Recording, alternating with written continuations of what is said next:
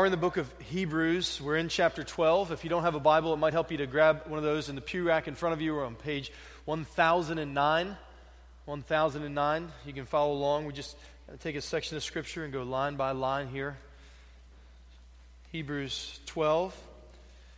In case you haven't been with us for this study, I'll kind of catch you up real briefly to where we are. The author has laid before this church a heavenly calling. Come to Jesus, and through him inherit eternal life.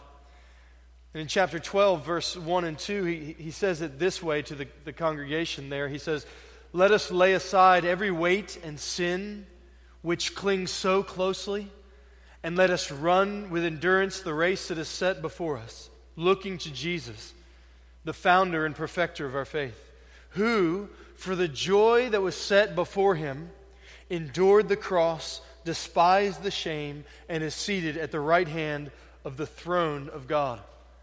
That is what he has been calling this congregation who's hearing this letter read to them. It's what he's calling them to. It's what he's been calling us to, is that we would run this race of faith, pursuing Christ, looking toward that grace that lays before us, longing to see the face of the Father, pressing in by faith to receive the eternal inheritance that has been promised for us and purchased by the blood of Jesus. But as we run along this course that the Lord has set before us, we face various trials. Some of us have been passed over for opportunities that we prayed for. It's discouraged us. Some of us gave in to that dark sin again that we thought we'd gotten past, or we feel like we'll never be able to get past. Some of us went another weekend without a date, and we're just despairing in the fact that we aren't married. We long to have a spouse, family. Others of us maybe have gone another week with a spouse that we feel distant from. Some of us this week have buried loved ones.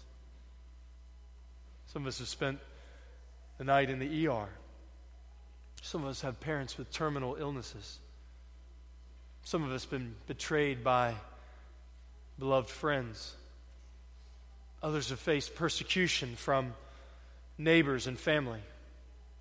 Some feel, even in a room like this, that we're unable to make friends and are lonely.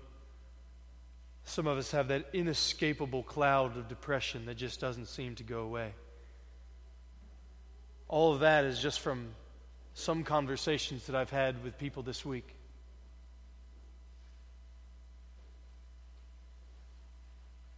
You see, this life is hard. And this race of following Christ is not easy. But what this author is doing here in the book of Hebrews is he's calling his church and our church to keep running, to keep trusting, to keep looking to our Heavenly Father and trusting that he is using every trial and every pain, every bit of it, to produce in us a holiness that is necessary for us to be able to inherit salvation. And this author uses these pictures of Christ, these words of encouragement and these words of warning to woo us unto the Lord. And that's where we come this morning in Hebrews chapter 12, verses 12 through 17. Follow along with me. "Therefore, in light of all of this, lift your drooping hands and strengthen your weak knees, and make straight paths for yourself, so that what is lame may not be put out of joint, but rather be healed. Strive for peace with everyone, and for the holiness without which no one will see the Lord. See to it that no one fails to obtain the grace of God, that no root of bitterness springs up and causes trouble, and by it many become defiled. That no one is sexually immoral or unholy like Esau, who sold his birthright for a single meal. For you know that afterward, when he desired to inherit the blessing, he was rejected, for he found no chance to repent, though he sought it with tears." This morning we'll be considering these few verses. And the big idea that we're going to talk about this morning is this, that we must strive together in faith for the peace and the purity that lead to inheriting eternal life. That we must strive together in faith for the peace and the purity that lead to inheriting eternal life. What we're going to see in this text is that there's a word of encouragement in verses 12 and 13, and then there's a word of exhortation in verses 14 down through 17. And those two ideas will kind of serve as our 2 points together this morning. So let's first hear his word of encouragement for this weary bunch that he has written to, that I trust applies to us as well. Verse 12, listen again. Therefore lift your drooping hands and strengthen your weak knees, and make straight paths for your feet, so that what is lame may not be put out of joint, but rather be healed. As this author, as inspired by the Holy Spirit here, looks out on his congregation, he sees that they're tired, they're struggling, they're weary. His words portray their exhaustion, emotionally, physically, spiritually. They are weary. But he serves here as a coach, as it were, who's calling out to the runners to don't quit. Don't give up in this race of faith. The first thing he says is, therefore. He's connecting what he's about to tell us with what he has just told us. We looked at it a few weeks ago, that the trials that we face, all of the ones that I listed this morning and 10,000s more, are a part of the way that God is graciously disciplining us or instructing us in His love. Sometimes addressing particular sins in our life, and sometimes just teaching us as a loving Father. And that He does it because He loves us. Look back at verse 6. The Lord disciplines those He loves. What that means is through the wounding of circumstances, through weeping, through the struggle, through the darkness, God is sovereignly using all of those things to refine us and conform us into the image of Jesus. It says in verse 10 that He disciplines us for our good, that we may share in His holiness.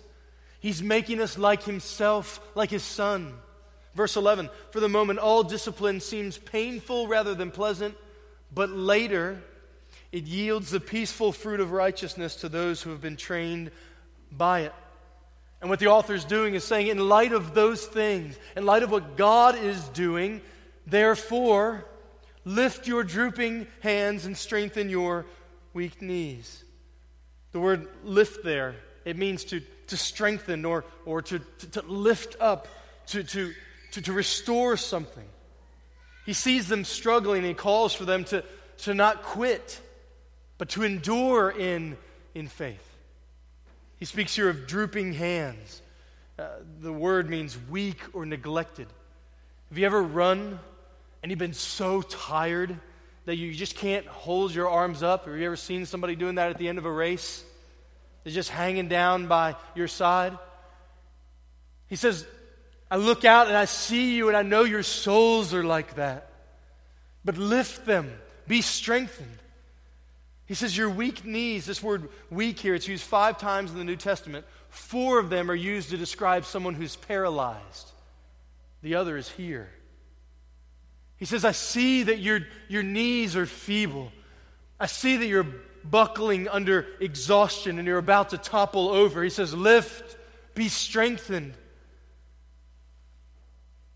If you've walked with Jesus for very long, you know what He's talking about here. You know how weary and tiresome persecution and suffering and trials and betrayals and temptations. You become weary and discouraged.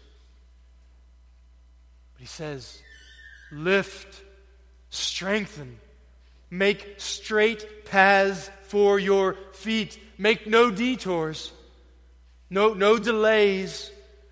It's going to be easy to want to get off this This path that's been laid before you, it's narrow. Jesus said it would be narrow. He said it would be hard. It's going to be easy because you're going to be tempted to get off there. He says, no, keep straight paths toward the goal. And what is that goal? Well, he's laid it all the way through the book of Hebrews, but also here, verse 14, that you would see the Lord. Verse 15, that you would attain the grace of God.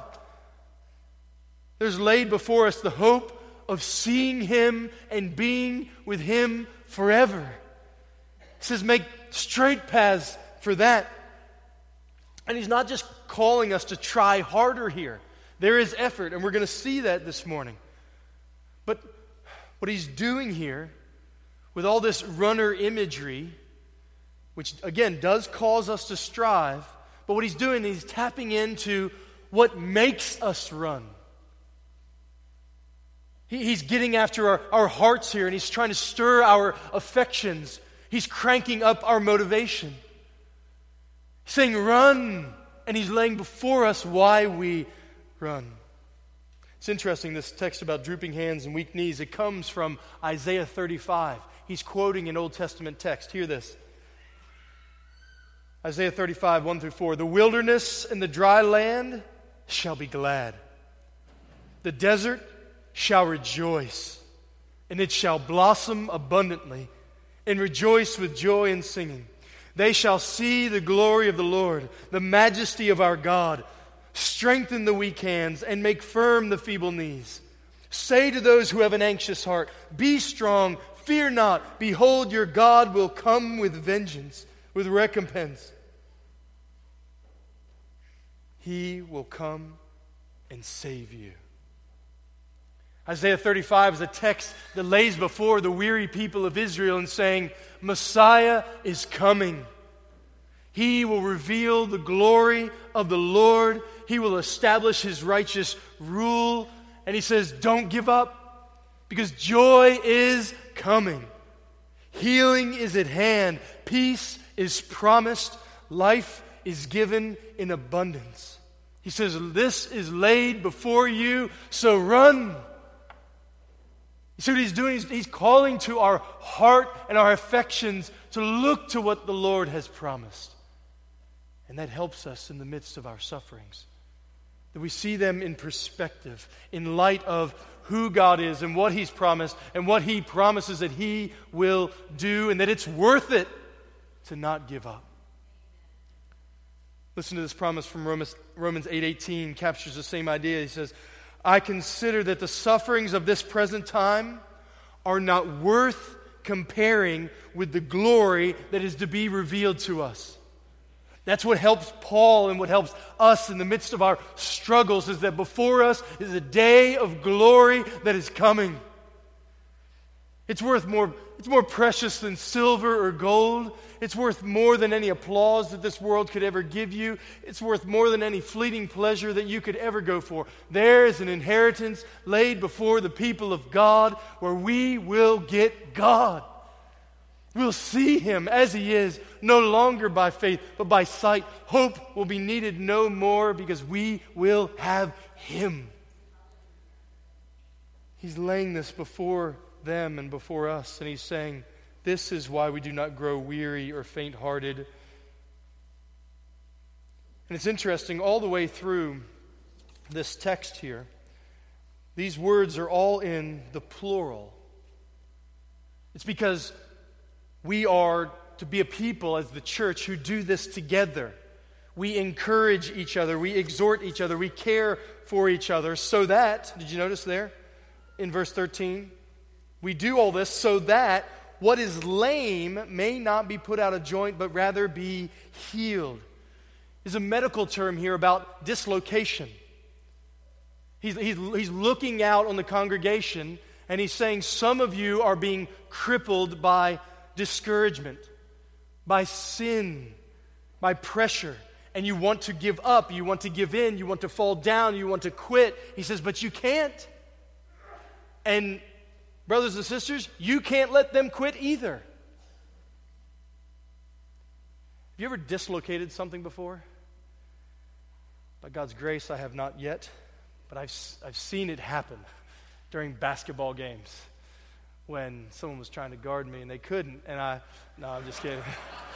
Just kidding. Those days are long gone. The older I get, the better I was. But seeing somebody dislocate their shoulder, it just comes out of socket. And they are not going to be like, I got this, I'm good. Like, that's not what happens. This is a big dude. And he just went down. He's like, my arm, and he's holding it like this.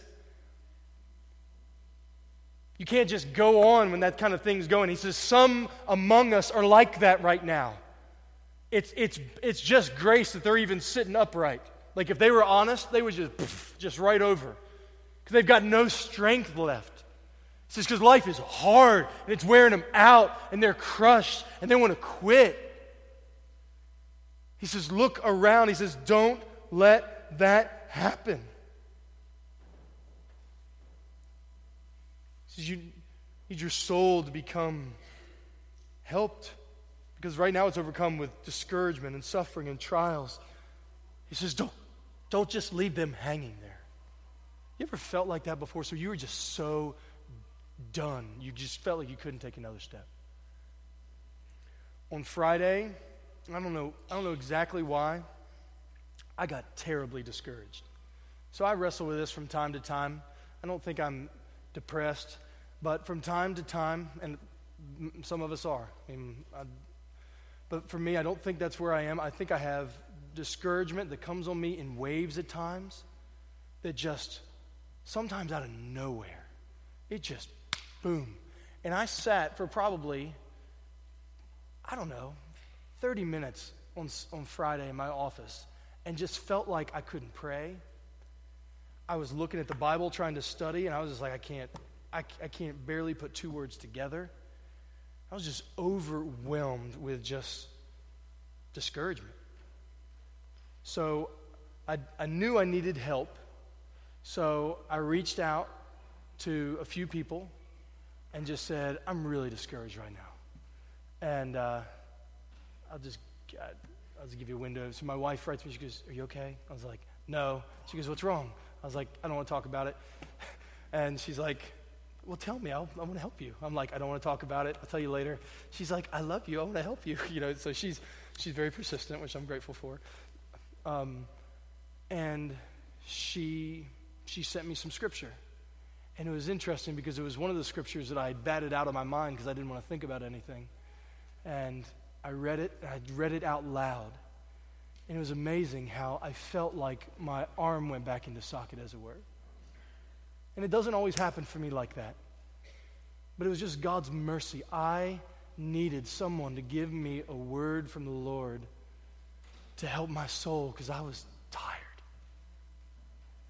And I had emailed a couple other brothers, and both of them emailed me back and gave me some words of encouragement and truth to help me see things clearly because I wasn't seeing things clearly. I needed that. This word for healed here, it's again a medical term that speaks about restoring and repairing spiritually. To have a heart adjusted and a mind cleared and a soul strengthened no matter what is facing us. And he says to the congregation this word of encouragement, don't give up. Consider what lays before you. It is worth it. And he's aiming to restore weary hearts and weary souls. I'm going to say more about us doing this as a congregation in a few moments, but right now what we're going to do is we're going to move on to the second part, to this word of exhortation that he lays right alongside this word of encouragement. A strong word that calls us to engage now, to engage by faith, to engage and to strive in the midst of it. Look at verse 14. Strive for peace with everyone and for the holiness without which no one will see the Lord. See to it that no one fails to obtain the grace of God, that no root of bitterness springs up and causes trouble, and by it many become defiled. That no one is sexually immoral or unholy like Esau, who sold his birthright for a single meal. For you know that afterward, when he desired to inherit the blessing, he was rejected, for he found no chance to repent, though he sought it with tears. All through the book of Hebrews and all through the Bible, we see very clear that while we are saved by grace alone, through faith alone, in Christ alone, that saving faith is never alone. It is always accompanied by a real, practical, observable faith that shows itself in love for God and love for others. Not in a perfect way, but in a way that it's there. The Bible calls this fruit. And what he does here is he lays words of exhortation alongside all these reminders of what is at stake for them. Do you notice these two words of exhortation he gives here? It's strive in verse 14, and then see to it in verse 15. He says, I want you to strive for something, and I want you to see to it that something. Because this, what we're going to talk about here, is how we see the Lord. This is how we obtain the grace of God. This is how we will inherit the blessings of eternal life. It's not by being overwhelmed by the circumstances and saying, you know what, I quit, I'm done with this Jesus thing, and I'm checking out, and I'm going to go back to my old life. Or I'm going to go to some other God or some other place to find refuge, and I'm going to stay there, and I'm going to forsake Jesus. He says that does not lead to life. But rather, verse 14, strive. It's a strong word here. It means to make every effort, to pursue, to press toward a goal with urgency and intensity. And what are we to strive for? Strive for peace with everyone and holiness, without which no one sees the Lord. Peace and holiness are gifts that God gives to his people through conversion. So when God in his mercy awakens us to the fact that we are sinners against the God who made us, we are awakened to the fact that we should repent, we should turn from our sin and trust in Christ. That's what conversion is. We turn from our sin and we believe in Jesus. When that happens, God forgives us of our sins and we are reconciled to him. Peace is given between us and God. And we are set apart as his, justified, declared to be righteous, which is holiness. We're set apart. These are positional realities that are true for Christians. But peace and holiness are also practical realities that God is producing in us. Verse 10, he disciplines us for our good that we may share in his holiness. Verse 11, for the moment all discipline seems painful rather than pleasant, but later it yields the peaceful fruit of righteousness. And what the author is doing here is he's saying, since God is at work in you to produce peace and holiness, yes, in a positional sense, but also in a very practical sense, strive for peace and holiness. Because they don't just happen. Strive for peace. Let's think about this first. Strive for peace with everyone. So again, this peace is not the objective peace that we have with God or the subjective peace that we feel within, but this is the practical peace that we have with other people. God calls his people to not just affirm that peace is a good idea, to not just sign a church covenant that says, yes, we'll pursue peace, but to pursue peace. And who does it say that we're to pursue peace with here? Everyone, or all. You see, in the original language, everyone means everyone. That's what it means. Can't parse yourself out of this one. That means we're to pursue peace with those who are easy to love. You can think of those people. Man, they're easy to love. And then you pursue peace with those who are difficult to love. No names, but you know what I'm talking about. People who are difficult to love. And again, notice the assumption here. That peace, that love, that unity, it must be cultivated. It must be pursued.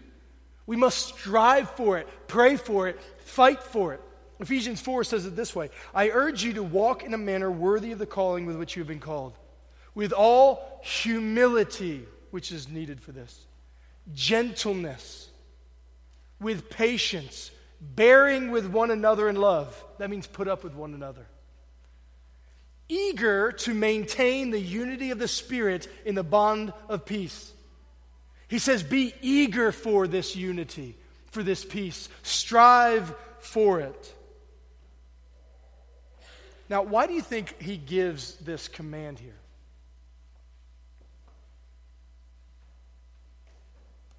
Because if you aren't at peace with someone, you are highly unlikely to be eager to help them follow Jesus.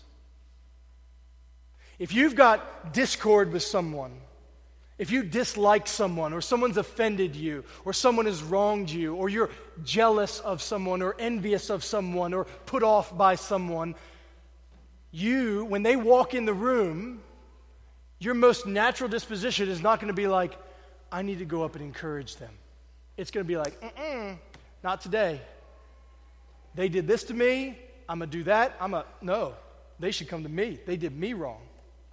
But notice here, the commandment is given for you to be on the offensive. Not offensive, like offending, but offensive, like pursuing. The responsibility falls on you to pursue peace with others. And to verse 15, same idea. See to it that no one fails to obtain the grace of God.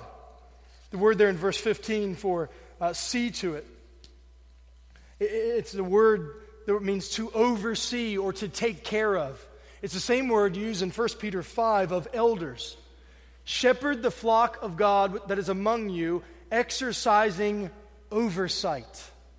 It's the same word. So in one very real sense, this is how we are to think of the way as we're running this journey together and we're helping one another in the midst of the weariness.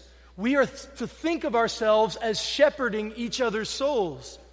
Yes, this is a responsibility of the elders, but the elders are equipping the saints for the work of the service. What that means is, scripturally, it's your job to help other people's souls. It's your responsibility to watch over them with care and with concern. Now, this may be a revolutionary idea to you, but we need to think about this for just a moment. Jesus saves. He alone is the Savior. 100% true. One of the means that Jesus, the Savior, uses to help his people make it home is one another. What that means is that it is partially your responsibility to ensure that your brothers and sisters in Christ make it home. Make it home to heaven.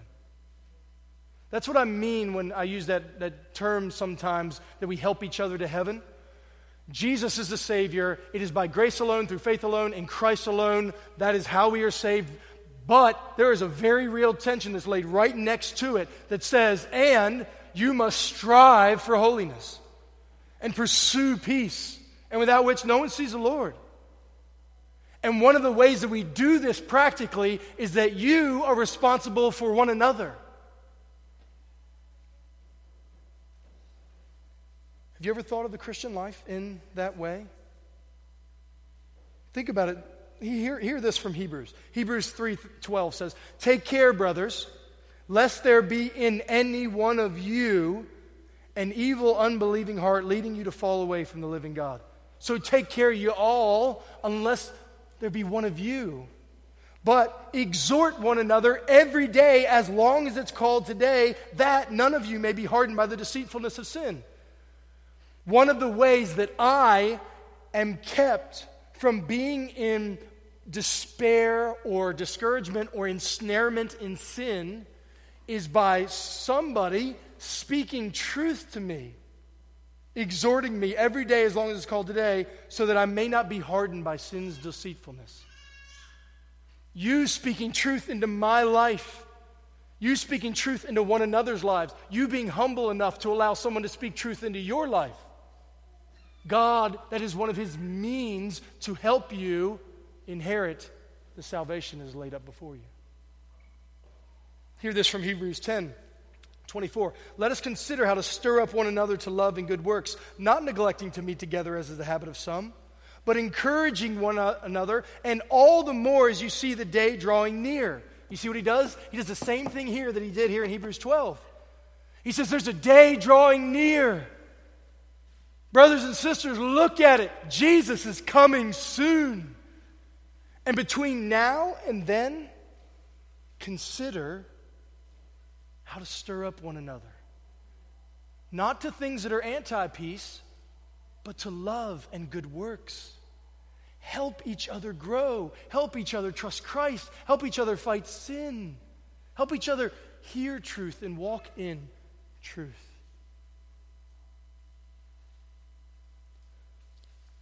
What that means is that we are not to be an individualistic community where we're content to show up on Sundays or listen live online or have your name on a membership roll or to see ourselves as not really needing to give or receive from others, but rather we're to be a people who are committed to love one another and be loved by one another.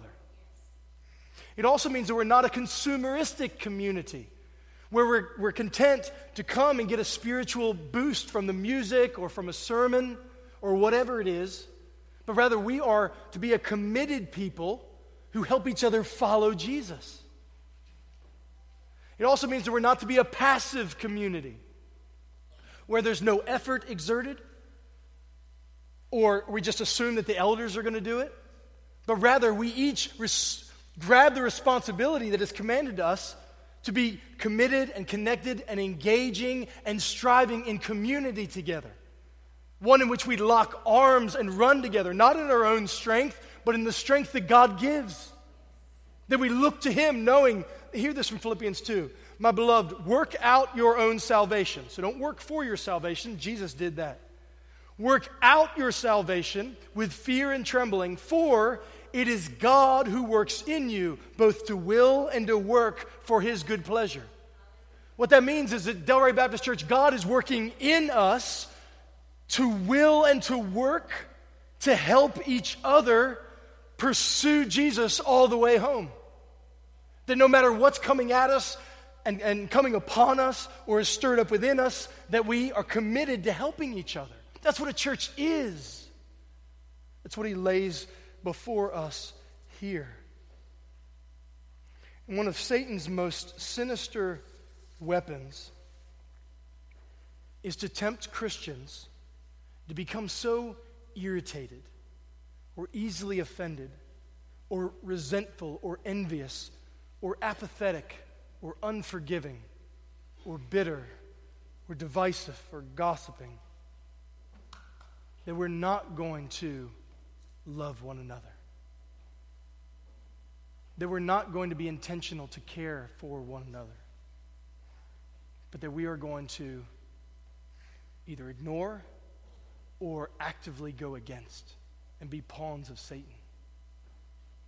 That's why we're told in Galatians for Christians not to consume one another.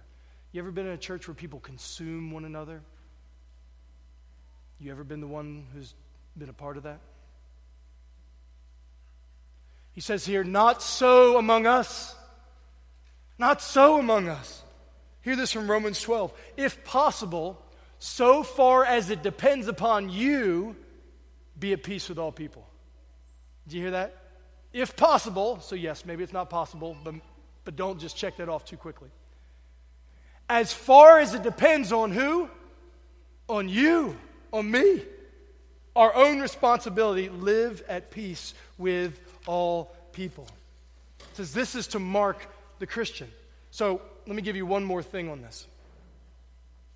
This is Jesus talking during the Sermon on the Mount.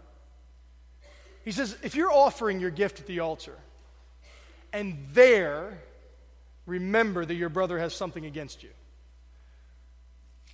leave your gift there before the altar and go. First, be reconciled to your brother, and then come and offer your gift.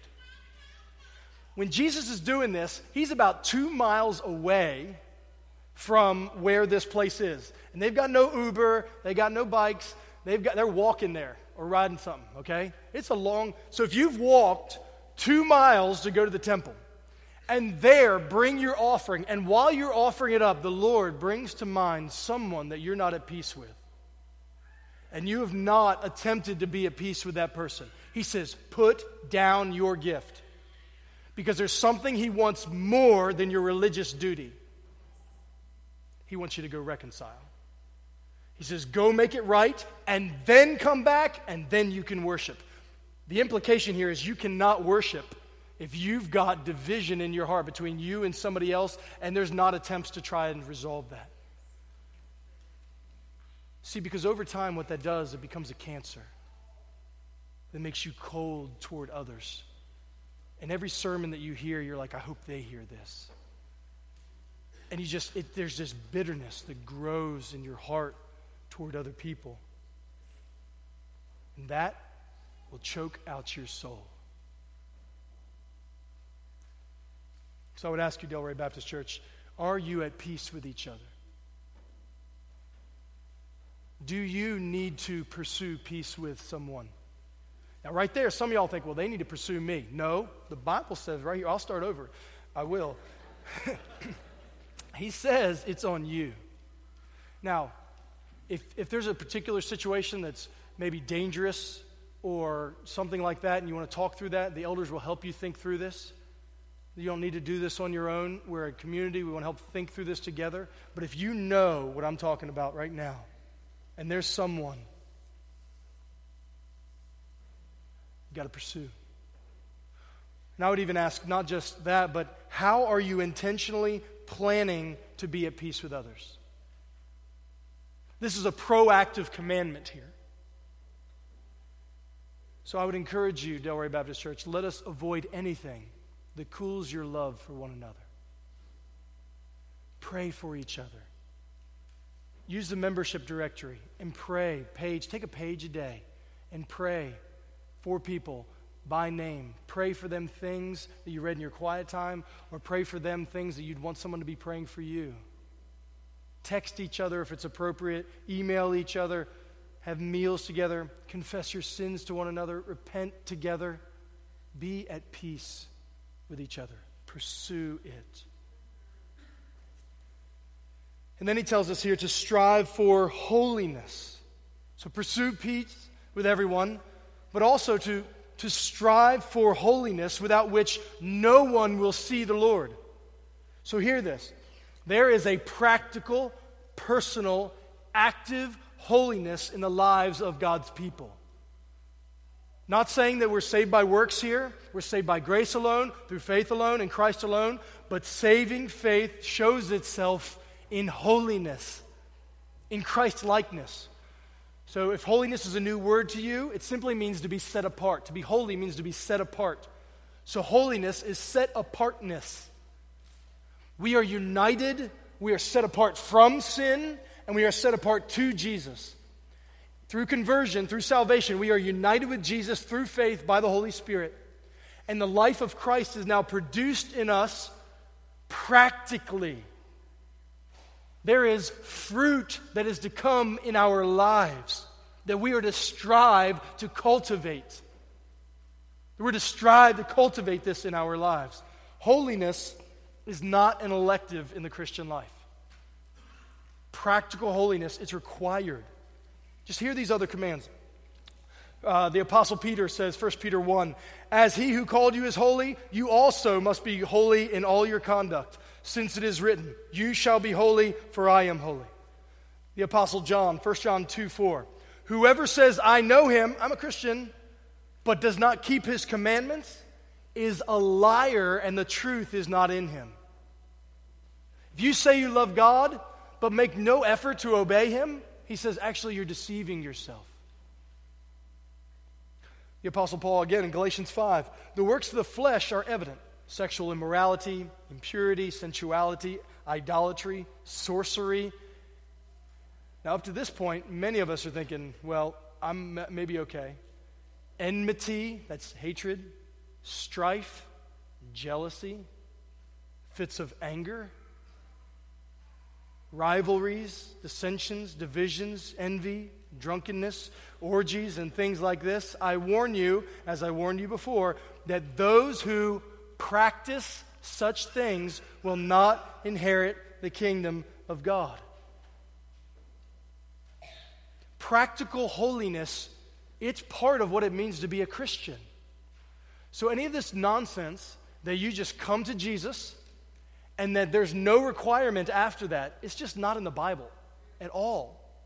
Walking an aisle, praying a prayer, getting baptized, joining a church, those can all be wonderful things if they're born out of faith. And the way you know they're born out of faith is there will continue to be faith exerted toward holiness. Christians are people who have been born again. And this is not just an external thing. Jesus said, "Blessed are the pure in heart, for they shall see God."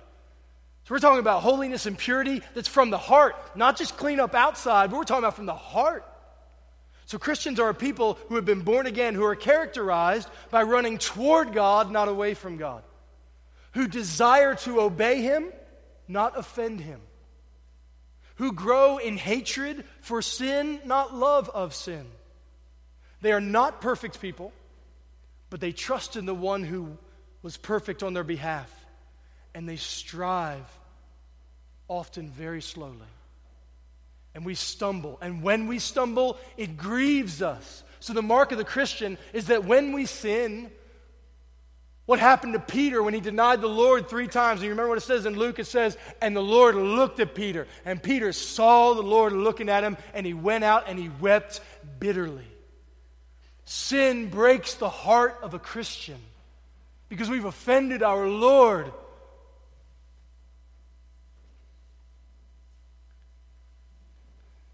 Verse 15, he says, "See to it that no one fails to obtain the grace of God, that no root of bitterness springs up and causes trouble, and by it many become defiled."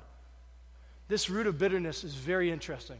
At first read, I just assumed he was talking about bitterness between one another as related to the peace that he had talked about earlier. That was my natural assumption. I think that's a byproduct potentially, but I think he's talking about something else. This root of bitterness is actually a quotation from Deuteronomy 29. Listen to this. This is God speaking to Israel, Deuteronomy 29:18. "Beware lest there be any among you, a man or a woman or a clan or a tribe, whose heart is turning away today from the Lord our God to go and serve the gods of the nations. Beware lest there be among you a root bearing poisonous and bitter fruit." This root of bitterness here is talking about a heart that is going after idols. You see, idolatry produces a fruit of bitterness in us. Not a fruit that pleases God, but there's a fruit of bitterness in us toward God. And idolatry flows from and it flows to a dissatisfaction with God. Think about it in your lives. There's been times when you've been unpleased with the Lord, haven't there? And you've been tempted to think, or given into the temptation to think, He's failed me. He's not given me what I want. And we might not say it that way because that sounds really self-centered. But if we're honest, that's it. He's overlooked me. So and it's not always cognate like this, but so I'm going to look elsewhere. Even if it's just for a moment, I'm going to step away from what He has said pleases Him, and I'm going to find something that pleases me. Whether it be Baal, like Israel, or Buddha, or whatever, or whether it be something that might be quite different from what we would normally think of as idolatry. Listen to this from Colossians 3. "Put to death, therefore, what is earthly in you: sexual immorality, impurity, passion, evil desire, and covetousness, which is idolatry." You see, idolatry is anything that we're looking to find satisfaction apart from God. Something that's going to applaud for us and serve us rather than our hearts being set upon pleasing and praising Him. And I think it's very important for us to notice, because it's both in the Colossian text and here in this Hebrews text, the connection between idolatry and immorality. Did you notice in verses 15 and 16 here? See to it that no one fails to obtain the grace of God, that no root of bitterness springs up and causes trouble, and by it many become defiled, that no one is sexually immoral or unholy like Esau. You see, dissatisfaction with God will always seek fulfillment elsewhere. Dissatisfaction with God and God's timing and God's plan and God's provision for you will always show itself somewhere else. So, for those of you this morning who are struggling in pornography, who are struggling with adulterous either actions or thoughts or desires, for those of you who are not married but who are feeling tempted to just go ahead and give in with somebody that you meet online or that you meet at work or some friend or whatever it may be, I want you to know that the root of it is a dissatisfaction with God. It's not, because if you had the perfect spouse, if you finally got married, if you had the whatever and you fill it in the blank, that is never going to satisfy you, because it's not created to be satisfactory ultimately. God is the one who satisfies. He gives good gifts so that we can be thankful and enjoy them and say thank you because you're enough. And I would say very often this shows itself in sexual immorality, because there's something intimate there that touches the deepest part of who we are. Affirmation, acceptance.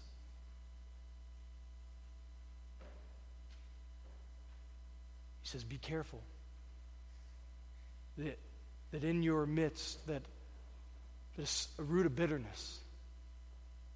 Bitter to your own soul when you eat it, and bitter to the Lord, not spring up and defile many.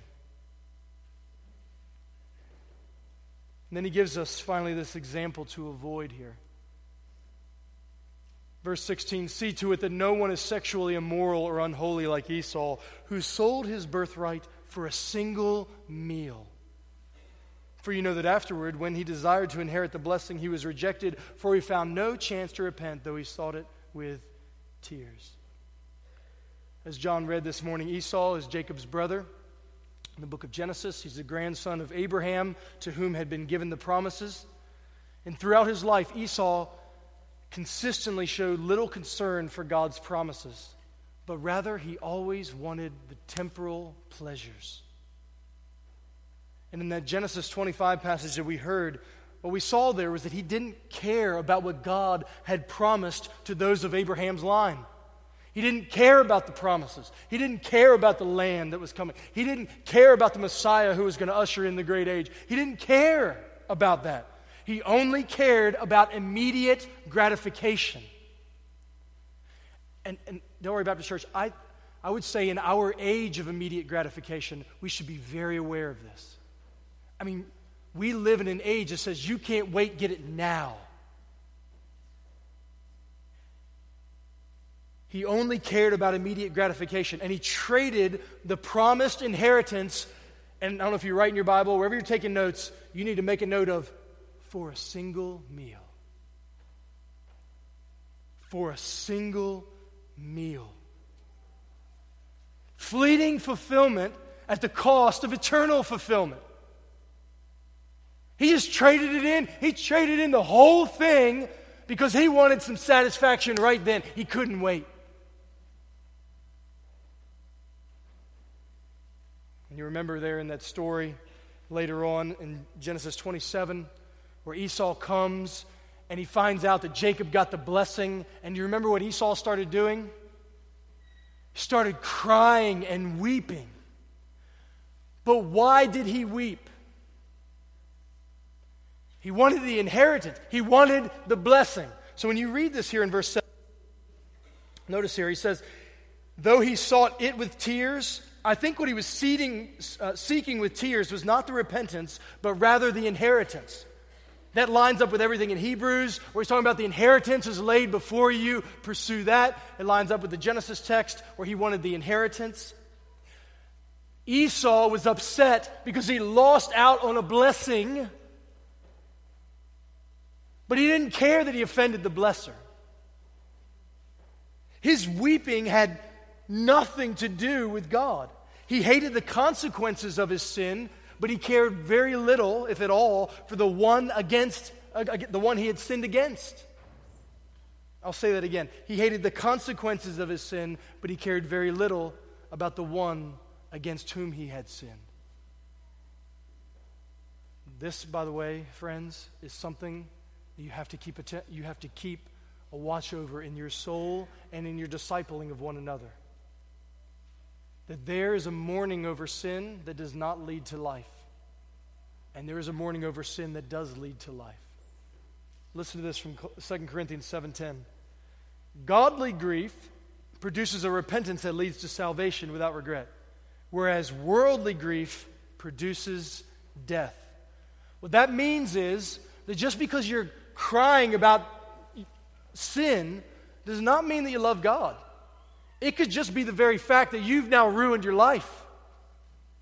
And you hate the consequences of sin. Now, people don't see you in the same way, or you missed out on this thing, or you lost a job, or whatever it may be, or you just don't feel good, and you just hate the fact of the consequences of sin rather than the fact that you sin against God. This is a good thing for us always to be praying about, because it's easy to look at Esau there and forget that there is Esau within all of us that is always tempted to trade the eternal inheritance that is laid before us for fleeting pleasures. And some of you are doing that right now. Some of you are trading the eternal inheritance for fleeting pleasures. And this word is intended to say, stop. Stop and consider Esau. Consider the promises that are laid here. Seeing the Lord, obtaining the grace of God, inheriting the blessing of eternal life. And throughout Hebrews, the whole antidote has been look to Jesus. Because Jesus laid down his life not for the joy of the moment, but for the joy that was laid before him. The Father, the glory, and bringing us there with him. And we're here called to think in the same way.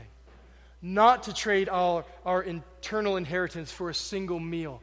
And I tell you what, all those things that I listed at the beginning, when those things are pressing on you, that's when I think often we are so tempted to find something to give us relief, even if it's not God.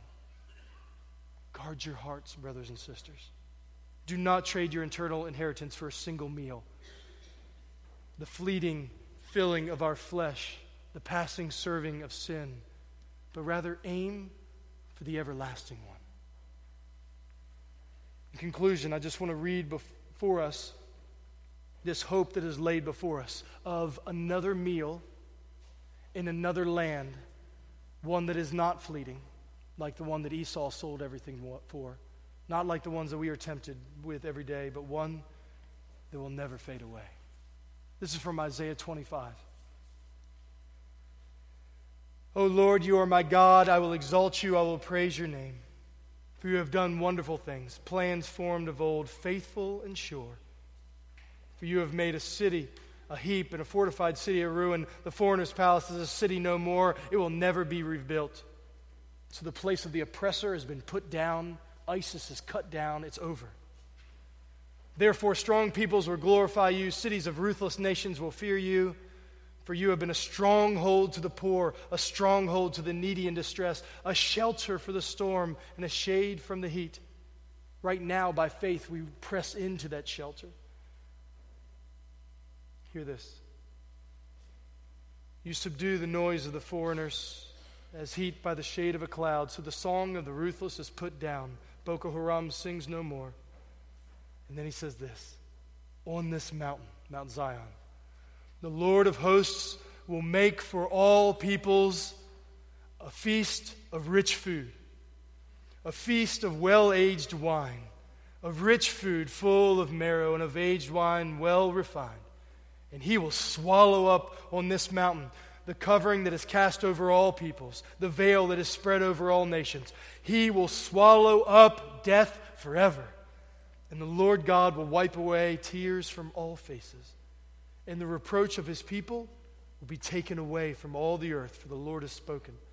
And it will be said on that day, behold, this is our God. We have waited for him that he might save us. This is the Lord. We have waited for him.